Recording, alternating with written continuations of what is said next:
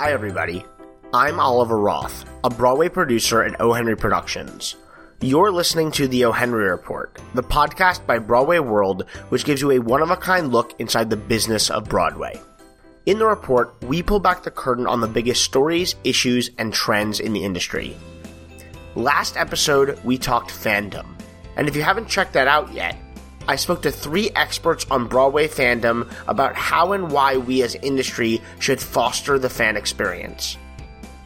Well, after that episode, I was all revved up and ready for BroadwayCon, a convention that is built by and for Broadway fans and really celebrates this fandom. On this episode, I'm going to bring in my co-producer, Broadway World's Matt Timonini, to help us with a little debrief of my experiences at BroadwayCon. And I'm going to talk to you about how those experiences interacted with the content of our last episode. Then, Matt and I will do what we love to do most, which is to discuss recent updates to the current and upcoming Broadway seasons.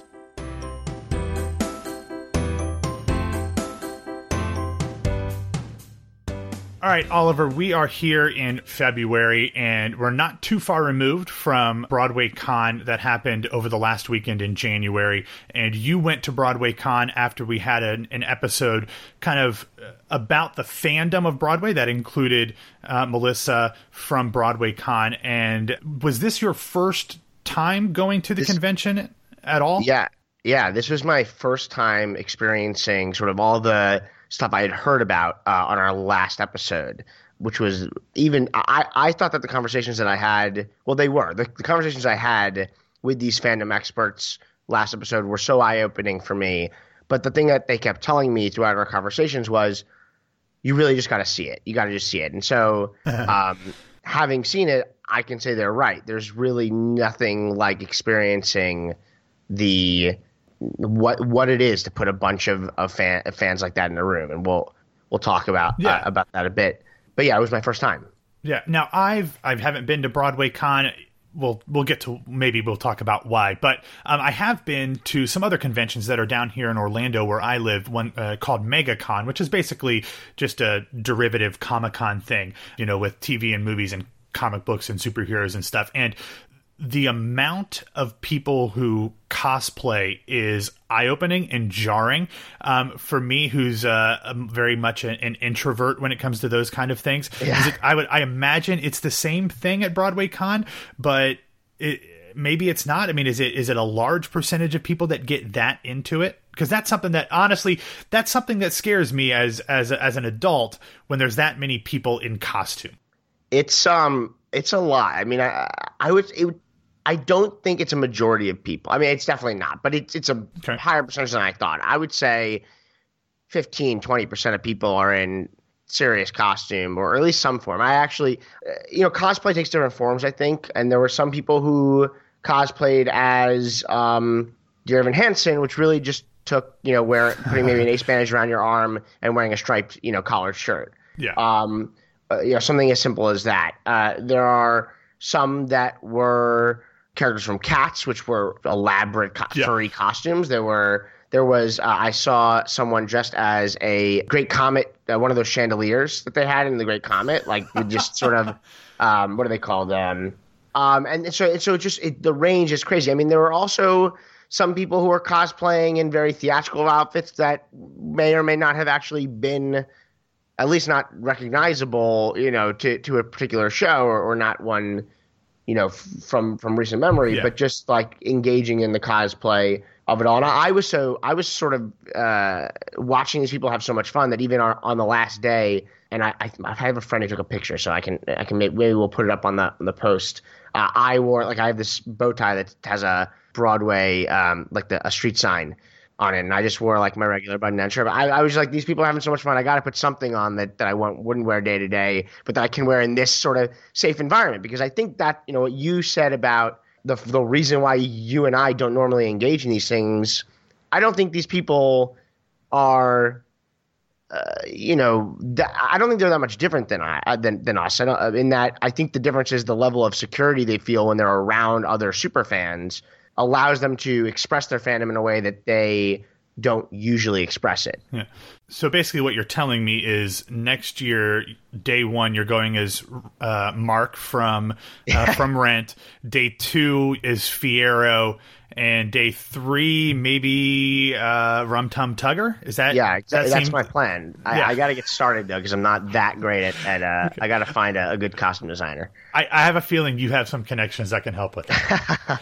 So for sure. We'll get back to the fandom stuff, but what was fun and interesting about BroadwayCon this year is that for the first time ever, they had like I don't know if it was a new day or whatever, but before BroadwayCon itself got started, they had what they called Industry Day, where they had professionals from all parts of the theatrical community, from producers to marketing to social media to theater critics to, John Leguizamo, an actor. He was part of one as well, and that was something that I know you were really interested in hearing. And it was a day full of like a lot of hour-long sessions or 45-minute-long sessions. I don't want to go through each of them, but a lot of them did focus on fandoms. So it does kind of tie into what we've already talked about. But what were the things that you pulled out of Industry Day? Yeah, so Industry Day, first I'll say, Industry Day I think was such a smart idea, and it's really, the whole day dug deep into the question of our last episode, which was how do we as industry create works to foster the community of fandom? How do we understand these fans? Because there is a disjunct, right? Like it's not, though it is, actually Melissa said it very well last episode. BroadwayCon is really run by fans. Melissa's a fan, and she's made a business around creating these fan conventions, but they sort of they source from industry, right? They get industry guests to speak, but it really is by and for fans. So Industry Day was just sort of turn on that, where Situation Interactive scheduled programming for industry about fandom instead of for fans about the industry. And just in case people aren't familiar with Situation Interactive, they are one of the leading press and ad agencies in the Broadway community. Right. Their focus is really digital interactive marketing. And so that's where I think the partnership comes in, which is that when you talk about, right, we talked about this last episode, the advent of the digital era and social media makes this fan production interaction so much easier and not something that has to happen, just by stage dooring or, fan mail. So, but before I get into sort of what I learned, because there are some really amazing key takeaways, I just also want to say that Industry Day itself, I think, is really brilliant because it solves the problem of why I never went to BroadwayCon before, which is that the BroadwayCon tickets are priced quite high, and for a fan who's getting a catered experience, that makes sense. But to industry, who's sort of trying to use it as a way to learn about the fan experience, I always found that it was a little bit inaccessible, right? Like it might not be worth the bang for my buck. Right. What Industry Day added as well was that if you bought a ticket to Industry Day, it was a very cheap upgrade to also go to BroadwayCon. So I just want to also say that on top of the actual day being very valuable, I think it also increased the value of BroadwayCon for us as industry. And if price point's been a reason why you haven't checked out BroadwayCon before as someone who's in the industry, now there's sort of a reason to. So that's my sort of unofficial promotion of the pricing model that they've created. But they did not pay you to say that, is what you're saying. Right. But so more importantly, I think the Industry Day was awesome, and the thing that's, I'm a data numbers guy, and I'm gonna botch this name, and I'm sorry, but Lisa Cecchini, Lisa, who's the VP of Media and Analytics at Situation Interactive, sort of gave an intro to the day, laid the foundation for why we're talking about fans, especially super fans, as opposed to ticket buyers, which she explained there's an overlap, right? Like if you made a Venn diagram, ticket buyers and fans, there's certainly an overlap, but it's not totally inclusive. Not every fan is going to buy a ticket. So last episode, we heard these anecdotes from Melissa and from Mark and from Laura about why they feel that investment in fans that potentially would never buy a ticket is worthwhile. And what Industry Day started with is some hard data to support that. So what Lisa had showed us is that Situation did a study across a number of Broadway shows social media pages. So Facebook pages for several shows, some that they managed, some that they didn't. And what they found was so the first thing that they asked, so a survey would go out to someone who liked the show. The first thing that was asked is, have you seen the show before? And it was a near 50-50 split on whether the person had ever bought a ticket or attended the show before. So already that means that 50% of our social engagement, of our digital engagement with people on the internet, is with people who are fans but have never seen it. And so then the question is, okay, well, why did you like the page if you haven't seen it, right? It's a little bit weird for me to think that someone would like the Tide detergent page if they're not using Tide detergent. Or eating Tide Pods, but right, that's a whole other topic. That's sort of why I think I went there. But why is that not the case here? And so, there were options, and it was sort of a mix of maybe they'd heard the music, they'd seen it on live video, they'd read an article, or they heard from friends and family. But what was sort of, again, very interesting is that only 20% of the non-ticket buying likers of the Facebook page had been recommended it. So it was content that was being supplied to them via the cast album or some online video or some press article that sent them over to the page and started them engaging with the property. Which means that, the story that's really been told through the data so far is that there's a large chunk of individuals who are potential brand ambassadors for your show that have never bought a ticket, have never really spoken to someone who's bought a ticket. They just, maybe they're in New York but they can't afford it. Maybe they're outside of New York and aren't coming in, but they found the material and they liked something. So the question of Industry Day was sort of, how do we activate that audience? And sort of the last tidbit that I'll say in terms of these statistics that's so fascinating is the why activate that audience. I think a lot of people, and I talked a lot about this last episode with Laura, why spend money and resources and time activating that subset, whether it be large or small, of people who are saying they like the show but have never seen it, maybe will never see it. And I think the reason is what Lee said, Situation really got to it with the last question on the survey, which is that even people who don't see the show, 81.85% of that group has still recommended it to a friend or family. Wow.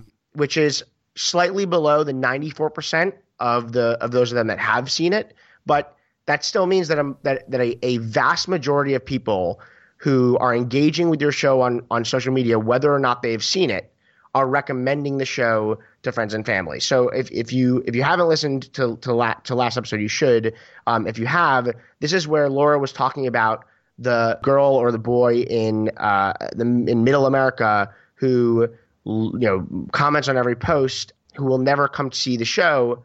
I think Laura was using the example of Wicked, that if she was commenting on every Wicked post, and Wicked, instead of giving some New Yorker with the demographics of their target audience a T-shirt, if they sent it to this child in Middle America, that person's going to wear the shirt all over the place, and then his or her neighbor might ask what is that shirt that you wear all the time, or just come into New York, see the billboard of Wicked and be like, oh, that's the thing that's on Julie's shirt every day. So it really started to put hard data behind the lessons that I learned in last episode's interviews, which was awesome. Yeah, I think that's one of the things that comes with social media, is that in traditional media and advertising, you're looking to hit a very specific population. That's why growing up in Ohio, or even now living in Florida, I don't see television commercials for Broadway shows. They're tailored towards the people in New York. But with social media, that expands the reach of any show, of any advertising campaign, of any media campaign, to the fact that everybody is a potential, maybe not ticket buyer, but a potential brand ambassador. And I think that's a really interesting thing, that they're starting to realize that cultivating those communities online helps the bottom line, even if everybody in there never sees the show. So that's really interesting. And I'll tie this, into Broadway world here real quick, because that is my day job. Our social media manager, Alan Henry, puts together a social statistics list every week that has everything from all of the current and upcoming Broadway shows and West End shows in terms of their Facebook likes, their Twitter followers, their Instagram followers, how many posts that were made, their changes in followers and people talking about it. So if this social media analytics stuff is interesting to you, go over to the Broadway World's industry page and you can get the social analytics report every week. I think it comes out on, I think it's on Mondays at like 10 o'clock. And it's really interesting. It's a lot of numbers. But if you go through and look, you can see the trends of what shows are really making an effort to connect with fans on social media and which shows aren't. There are certain shows that aren't, and that's okay. That's just their specific strategy. Right. And I mean, it's sort of, again, with my sort of fascination and obsession with data and looking at the grosses, one thing that, if I didn't already think before, this really proves is that it might be worth myself and just everyone to really be looking at those social statistics more closely, because, assuming that of the vast majority of those people who are engaging on social, recommending the show, that there's also some actual ticket buyers that result, right? Because there is obviously the chance that those people never buy tickets. But we do know that every year the Broadway League does a survey of the Broadway audience, and we do know that word of mouth is the number one reason that they indicate for seeing a show. So again, it's just if social media is going to cause word of mouth, and it doesn't, and it's sort of, it's completely separate from the marketing team, right? Because it's completely separate from, or the traditional thoughts of what the marketing team does, which is to sell tickets to the show. It might be something that we really want to dig deep into. And I think, you guys at Broadway World doing that social analytics are ahead of the curve in allowing for us as industry, theater makers to take a look at that and see if there are correlations that we can find. Yeah. So moving from beyond the social media aspect of this, were there any other points that really stood out to you from Industry Day? I think the only other things that really stood out to me are the way there were sort of moments in Industry Day where we got a glimpse into the way, for example, Instagram listens to users and makes decisions about how it's going to change its operations or change its technology based on the actual consumer.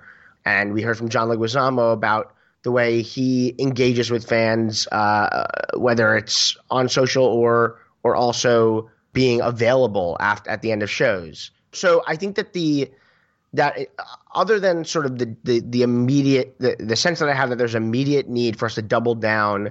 But not only double down, but actually refine our digital strategies especially when it comes to digital strategies that aren't directly related to the point of sale, but just about fostering our communities. It was really sort of about what we should start listening to do the rest of the work we have to do. I think really in terms of stuff that can happen sort of face to face, we know the tools, right? Like we talked about this last episode, but like, we know that you can, like the Ham for Ham was like give something to the people that are in lottery, in the lottery line every day or in the rush line every day. And there's, the fact that they're stage dooring proves that there's a sort of that people feel compelled to interact with their with the stars of the show. So I think that's also sort of part of the picture. But really, I see the truth is that given the information we now know about the way word of mouth spreads from people who may live across the country, across the world, the easiest way to get to those people across the country and across the world is through digital. We're not going to put a billboard up in Oklahoma, but we'll target the theater lovers in Oklahoma maybe now. So I think that's from industry, that's sort of my biggest takeaway. So beyond the fact that people are very creative with costuming, was there anything that you had as terms of a takeaway from BroadwayCon proper? Was there anything that you saw, whether it was a panel or maybe, I know the marketplace is something that that's probably what I would be the most interested in and going and seeing. But was there anything else that really jumped out at you from your time at BroadwayCon this year? So I think there are two things that blew me away. The first is the variety of programming. So you've got photograph or autograph sessions with your favorite Broadway stars. You have just rooms that are dedicated to pressing play on, a particular cast album or a particular type of song, and whoever wants can go into the room and sing along. There was also those would be the rooms I would be avoiding. Yeah. Yeah, but like there's also, for people who are probably a lot more like us and less interested in belting and more interested in sort of absorbing. There's lectures from everyone from the biggest Broadway stars to stage managers and designers and people who theater owners, learning about Broadway history. And then there's also like workshops for, honing in on a particular theater skill. And that's all on top of sort of the stuff that I was expecting, which is the show spotlights of the upcoming season and the panels on, the In the Heights reunion panel, the sort of big, the big name panels that I sort of knew were happening. There were just so many ways to interact with the programming. Yeah. So, and that's kind of something where, talking about my MegaCon experience, and I've always gone as a press member. So there are so many different things that keep you interested, whether it's these huge, ridiculous lines to pay $100 to get an autograph, when I'm sure it's slightly different at BroadwayCon, to get photos and then all of the panels and all that stuff. It really seems like whether it's BroadwayCon or MegaCon or Comic-Con or whatever, LeakyCon or whatever, they find ways to keep you busy and interested and engaged at all times. And I wonder if, obviously, a convention is not an apples to apples comparison between, to a Broadway show. But I wonder if there's something to be learned in terms of engaged they make you from the moment you step inside the convention center to the moment you leave. Now, obviously, they want you to stay as long as possible and have the best experience and buy things from their vendors and all that stuff. So it's a little different than coming to a theater where they want you to leave as soon as the show's over. But I wonder if there's something you can learn about how they really engage this high energy, high intensity fan to bring it over to an actual theatrical experience. Yeah, I mean, I think that the thing, they're in their third year now, and I hope, and I certainly am, and I think with Industry Day, I think the thing is sort of to give and take both ways, right? And BroadwayCon's been very good at that. There are sort of pop-up performances in the middle of the marketplace, so that's sort of, again, just bringing Broadway to just the walking around BroadwayCon experience. But I think you're right. I think that we could be. I think that right now the tactics, the tools in our utility belt for engaging our fans is quite small. When you get there and you realize all the things that you just said, right? Really, when you walk into the theater, right? I mean, absent things you can do outside of the theater, which is basically what we've talked about, online or stage dooring or whatever. When you walk in the theater, it's sort of, here's how you engage with the show. You buy your ticket. You go, you sit down, you hear it, you maybe buy merch and a drink during intermission, you sit down again and you leave. And I think that so really, except for like the things that we consider that anyone would consider core to the theater going experience, merch is maybe like the only thing that we do to one up ourselves. But I think you're right. Like that, can we? And I gotta tell you, the Great Comet started playing around with this for sure. And I think, although I never saw it, but Charlie and the Chocolate Factory, certainly with their front of house, looked like they were doing it. But like there are, making the entryway into your theater part of the theatrical experience. I think Harry Potter is doing that in a big way over at the Lyric as well. At least that's the rumor and what the construction looks like over on 42nd and 43rd. For sure. There's something big happening there. And I think that's sort of the I think that's the takeaway is, can you extend the theatrical experience or just it's not even about the theatrical experience really. It's about the engagement with the property. Yeah. can you extend that beyond the doors where you enter the theater proper? Yeah.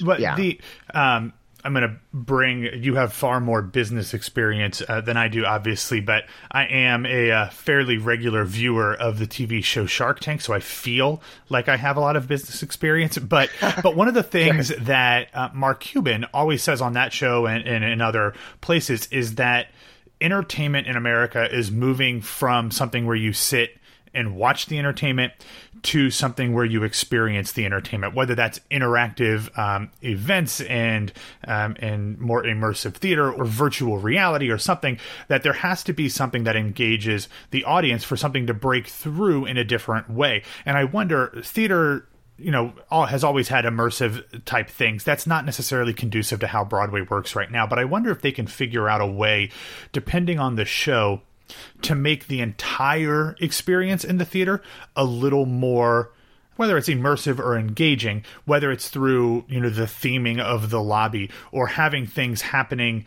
before the show or during intermission that aren't going to upset people who don't want that, but can enhance the thing for the people who are looking for a little bit extra. I mean, I think even something as simple as waitress selling pies in a jar, I think that adds to the experience because it is very much a part of the show that's being seen. It's not just like, hey, buy some M&Ms, hey, buy a bottle of water. It's something that's very much a part of what waitress is.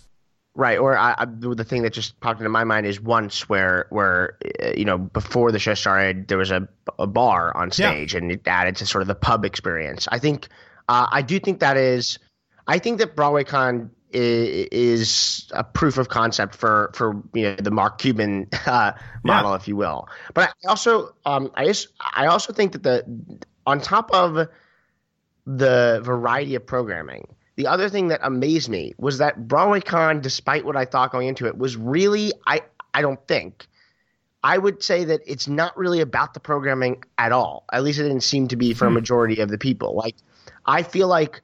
Now, granted, I mean, when you're in programming, except for the sing-alongs, it's sitting down and watching panels, so it's a little quieter and less salient for me as a press person walking around.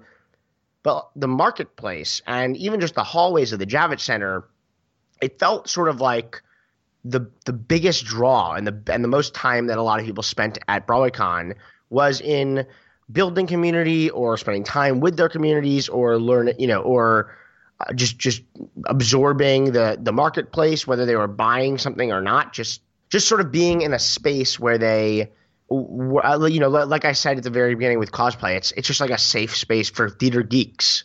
And I thought that was the most interesting thing, was like everything that Melissa had told me about the marketplace made more sense because in my mind, it was like there was convention programming and there was this marketplace where there'd be, a few people strolling up and down the rows of vendors, but that marketplace is crazy. And there's one vendor had a piano and they were playing musical theater songs and a whole group of people would be around singing them at all times. There were performers. Margaritaville, we did a sort of pop-up conga line throughout the marketplace at one point. So it was just like the marketplace felt like the center of the universe, which was, I had been warned, but I really don't think I believed until I saw it. Yeah, and that's kind of been my experience too when I've gone to conventions down here. I've never actually gone to any of the panels. I just walk around the marketplace, see what's for sale. There's not conga lines bursting out at MegaCon, but there's similar things like that. So I think that's really interesting. So if you could put a bow on the whole experience for you, you're obviously not the general BroadwayCon visitor. You're a Broadway producer, so you've got a little bit different perspective. But just for you, if you could put a bow in a sentence or two on your experience at BroadwayCon, what would that be? I think that the main thing is that it just confirmed these beliefs that I had that there is an untapped energy in our fan base and in the people who love what we do. There are there are rules. I couldn't see any rules, at least in the convention level, for the demographics of these people. Like this energy is something that there were people with walkers walking around that convention floor. There were people who were clearly cutting class on Friday, at the convention floor. but there is this energy, and it's being expressed in so many ways. And again, if we go back to the first thing I saw in my experience, which was Industry Day, it's not something that people like. I think industry has a tendency to poo-poo these people and say, oh, thank God BroadwayCon exists because this is the outlet for them to express their fandom, because if they're not going to buy a ticket, I'm desperate for my gross to go up. I've got to put money into my target demographic. But I think there's a real value in the energy of these fans that can't go unnoticed. And I hope that the way things have been going continues with things like Broadway HD, which I think activate a community of people who can't see the show but want to, with things like shows doing Ham for Ham or Dear Evan Hansen doing their Bryant Park skate. I think we're in the right direction, but it is just my main takeaway is it is undeniable that there's an untapped energy around what we create on Broadway. Well, let's transition a little bit. Speaking of the energy that we create on Broadway, let's talk about what is actually going to be on Broadway and kind of do a real quick update in terms of the real estate in this season. Since we last talked, we really only had maybe one or two. I can't remember if Summer was announced the last time we did one of these, or maybe I think it just announced. Had it just announced? Okay, but we did get. I think so. Yeah. If not, Summer, the Donna Summer musical, which I honestly would have gone with Donna, the Donna Summer musical, but I'm not naming these things. Anyway, what do you disagree? Do you think Summer's better? Summer seems so vague. I mean, to be quite honest, I'm not the target demographic of Donna Summer's catalog. It doesn't matter to me. I'll be more interested in what happens, in the winter with a musical called Summer.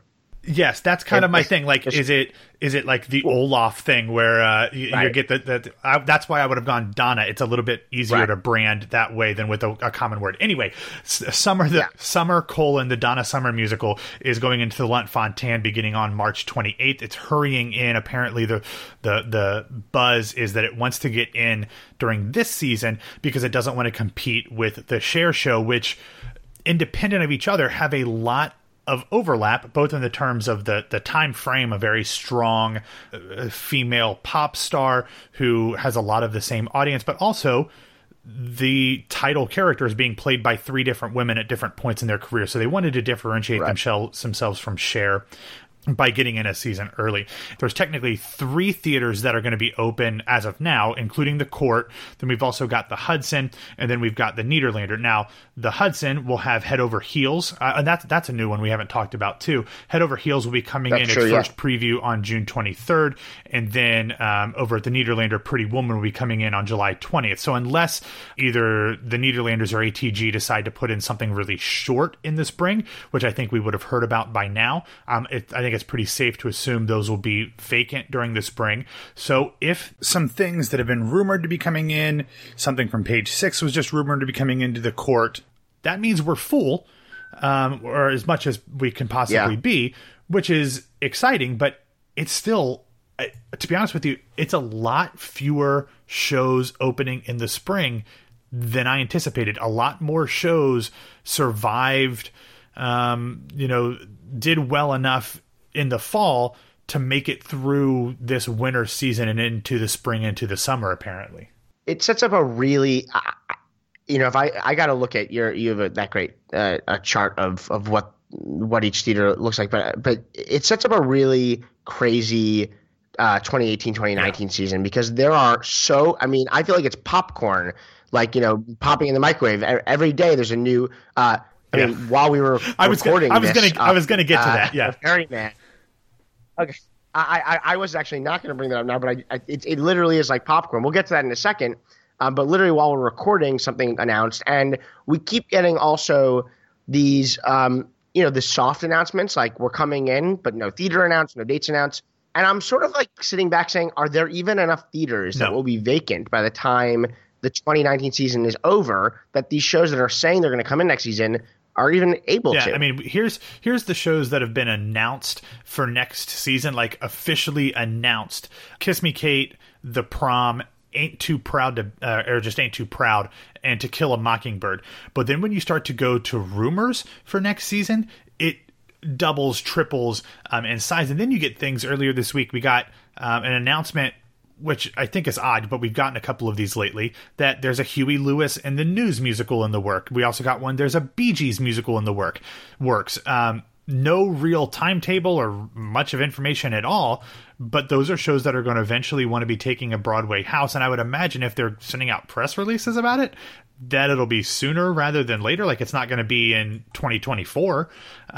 So at some point they're going to have to come in. So let's fast forward to the fall, since we kind of know what the spring is going to be. And I'm assuming that, as we've talked about before, a lot of these shows are starting in June and July. So I'm assuming that those shows have financially figured it out, that they're going to be fine through the fall season. I don't anticipate any show, including the two that the one you're involved with. You've got Margaritaville's opening soon, but getting the band back together starting in July. I'm going to assume anything that's starting in the summer is going to be fine during the fall. So that means we currently have 1, 2, 3, 4, 5, 6, 7, 8 shows that have already announced a specific theater for the fall. That's not taking into account any shows that are going to continue, which I think is going to be quite a bit. I mean, I would imagine that a lot of these shows that made it into the summer are going to stick around until at least next January. So we could be looking at a fall that doesn't have a ton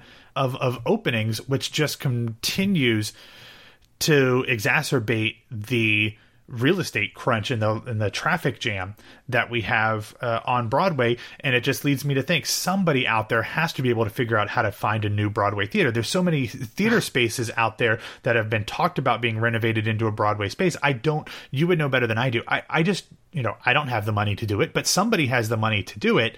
And it just seems like it's a way to print money, because and just in terms of owning the real estate itself, real estate in Manhattan is going to go up, and then you're always going to have something, then you're always going to have a show to put into the space. Yeah.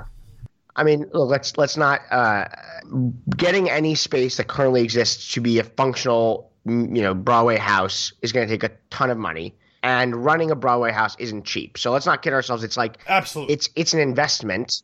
But you're right. It seems like in the current time, it's probably a good investment. And I think the key to think about is for anyone out there who is considering investing in a Broadway house, I think that the question you want to answer is, are these we've just come through like the most dense era of long running hits opening, or shows that we sort of know on opening are going to be long running hits. In my recent memory, Hamilton's going to be there for at least a decade. Evan Hansen's going to be there for a good 5 years. All these. Frozen's going to be there for a few years. So these shows that are coming out one after another that have staying power, and also you have sort of things that you thought might be on the end of their long runs, like Beautiful and Waitress and Kinky Boots, that seem to still be, the engine is still running. So the turnover isn't happening as quickly as it used to be. And that's where I think you find opportunity, because the number of shows isn't just stagnant. The number of shows wanting to come in isn't just stagnant, but it has increased, I think, since then. So you're right. I mean, it's classic supply and demand. The supply has gone down, the demand has gone up. It's a Broadway theater owners market right now. What do you think are the factors that have gone into having so many shows that we in past seasons would have considered, modest run shows, maybe 2-3 years at the most, turning into 4, 5, 6-year runs? Kinky Boots, which is a show you're involved with. I think if you would have told somebody when it opened, this thing will still be running in 2018, they would have been surprised. But that's a show that, has already recouped and continues to do, depending on who the stars are in the show, from good box office receipts to very good box office receipts. And then some of these other shows, Waitress seems to be doing fairly well. And we know the Weislers know how to keep shows running for a long time, and School of Rock and all the, and Beautiful. What goes into the fact that these shows have been able to extend their life? Obviously it's good producing, but how? Yeah, I think the answer to that is a few things. The first is that I think we've gotten casting down in a way that we never did before. That's interesting. And I also think, I mean, if you look at something like Kinky Boots, Chicago, Waitress, right? These are three examples of shows that are running right now because I think in a large part because of their brilliant casting. I don't think Waitress would be doing the numbers that it is doing today if it hadn't been casting these big stars. I think the same thing about Kinky Boots, certainly Chicago, which has sort of been way ahead, has been doing this forever. And I think that is for two things. One is I think just smarter casting, but the second thing is, which goes into sort of my second answer, is that Broadway's sort of gotten sexier, I think, to a mass audience. I think that with Hamilton and Book of Mormon, like as these big hits become bigger and seep into pop culture, right? I mean, you have Pasek and Paul, who are musical theater writers who had like one of the top Billboard charting albums this year with The Greatest Showman.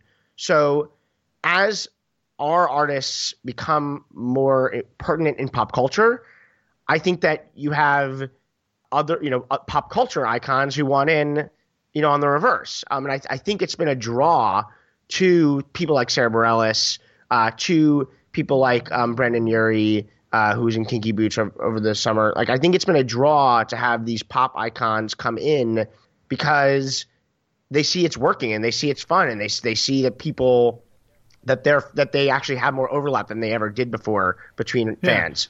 And then I think that the other thing is social media and the digital age. I think that it'd be so interesting, right? If I had a time machine, I could go back and sort of, I wouldn't be able to invent the internet. So, but if I could like Al Gore recreate, for that. Right? Like, yeah, if I could put a sort of a solid 3-year show or even a massive hit show like a Rent or a Next to Normal is what I'm thinking, or a Spelling Bee, one of these like sort of either a total hit show like Rent or like a show that got a good few years and became sort of a musical theater icon of a show, but ran out of time in 3 years or so. I just wonder whether social media would have changed that. Yeah. That's interesting. I mean, I have faith in a lot of the people that work in the Broadway community about having to figure things out, but it definitely seems like the expanse to what is possible with these shows has been extended because of social media. And I think those last 2 points you made about getting some of these star castings and social media, they play well together, because I would imagine that a lot of people that were really excited to pay a lot of money to come see Brendan Urie in Kinky Boots were not people who would normally be buying theater tickets. And to kind of not only expand it, by casting him and say, he's got this huge fan base, let's get them in, but also then to open them up to future things, I think that's a really good thing. And I think that's a really smart producing move, not just for Kinky Boots, but for a lot of these other shows. Obviously, Waitress has the built-in connection there, but it's just been really interesting, frustrating, I'm sure, for producers who have shows waiting to get in. But when you have the ability to keep a show running longer, that's the goal. I mean, it's not like, hey, well, let's recoup and then close. It's let's recoup and then start making more money than would have been possible 5 years ago. Right. So it's interesting and it's exciting to see what happens, but it also makes every announcement, like we just got for Jez Butterworth's The Ferryman, which is going to come in October and is going to take over the Bernard B. Jacobs Theater after Iceman Cometh closes.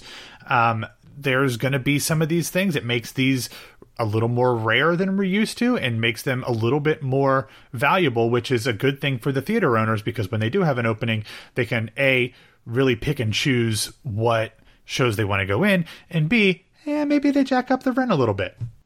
So I saw The Ferryman when I was in London, and I will say I'm really glad that it's coming in. It is totally worth the 3 hours and 15 minutes that it is. It goes by really quickly. I'm going to see it again at the Jacobs, and I'm really excited for that. Yeah. As I start planning, I'm coming to New York in March, and then I'll as soon as I'm done with that, I'll start planning my October-November trip. This will definitely be one that's on my radar. I think it was Jez Butterworth's, maybe it's not his last show, but I saw Jerusalem. I honestly have no idea what the hell happened in Jerusalem, but I loved every second of it. So I will definitely be taking a chance to see this one when I'm in town later this year. His last one was The River with Hugh Jackman. That's right. But then before that was Jerusalem, Yeah, with Cush Jumbo and Mark Rylance was in that. Oh, was Mark Rylance in The River too? No. Sorry, in Jerusalem. Yeah, absolutely. Yes. And and it had a great cast. John Gallagher Jr. I believe was in it as well. But that's starting to get back to like 7-8 years, and my memory is a little hazy. So, but anyway, he's a very talented writer, and this is I think in line with those other two works. Very cool. In terms of quality.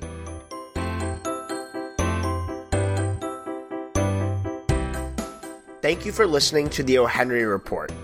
If you have any questions from previous episodes or ideas for the next one, tweet me at Oliver Henry Roth. You can find the O. Henry Report on BroadwayWorld.com, iTunes, Stitcher, TuneIn, and Google Play. Basically, wherever you like to listen to your podcasts, we're there. Be sure to follow Broadway World on Facebook and on Twitter at Broadway World for updates. You can find me on Twitter at Oliver Henry Roth, on Facebook at O. Henry Productions, and on the web at www.ohenryproductions.com. From myself and the rest of the O. Henry Report and Broadway World staff, thanks for listening. We'll see you next time.